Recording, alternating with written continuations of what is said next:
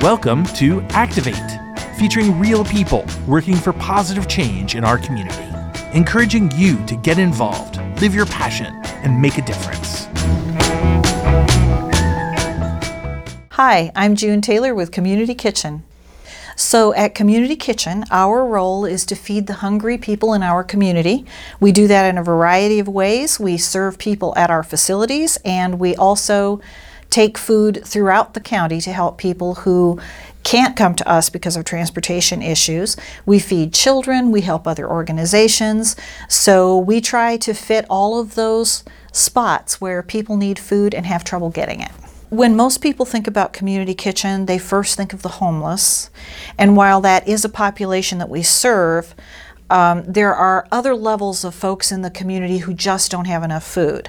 We have a lot of parents, young families where the parents are both working more than one job trying to make ends meet. Senior citizens. Living on Social Security, it doesn't take you very far. What we're finding right now, I think, is that many people just don't have a safety net. They don't have a savings account, or they've had to use it. And so there's nothing to fall back on. Many people have an income that doesn't really allow them to take advantage of some programs. Maybe they make too much, for instance, to be on food stamps. All those sorts of issues that make them sort of fall through the cracks. So there are a variety of issues that all involve really not having a good safety net. You know, we're doing everything we can to sort of fill in so that people don't bottom completely out. So a long time ago, when I was in high school, I didn't know that one person could make such a difference. As a teenager, I began to see maybe I could do something good. And through the years, I decided I was only working at nonprofits. And I've been with Community Kitchen for 6 years, and that circle for me of going back to what I found so astonishing as a teenager, like really, I could make a difference, I could do something.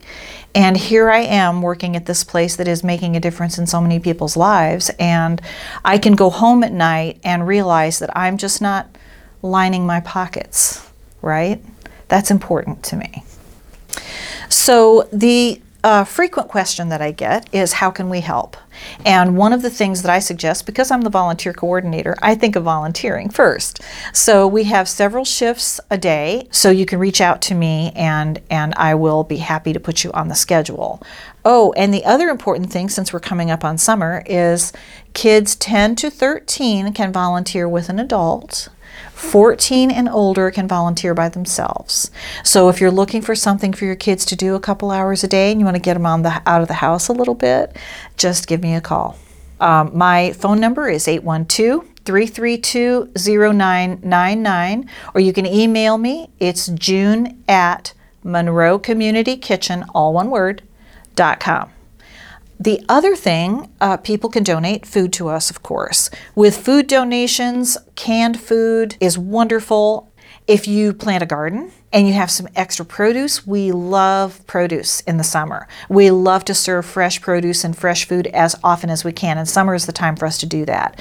So please don't think that 6 tomatoes is not enough. 6 tomatoes is perfect, because we will put that with other people's 6 tomatoes until we have enough to make a salad.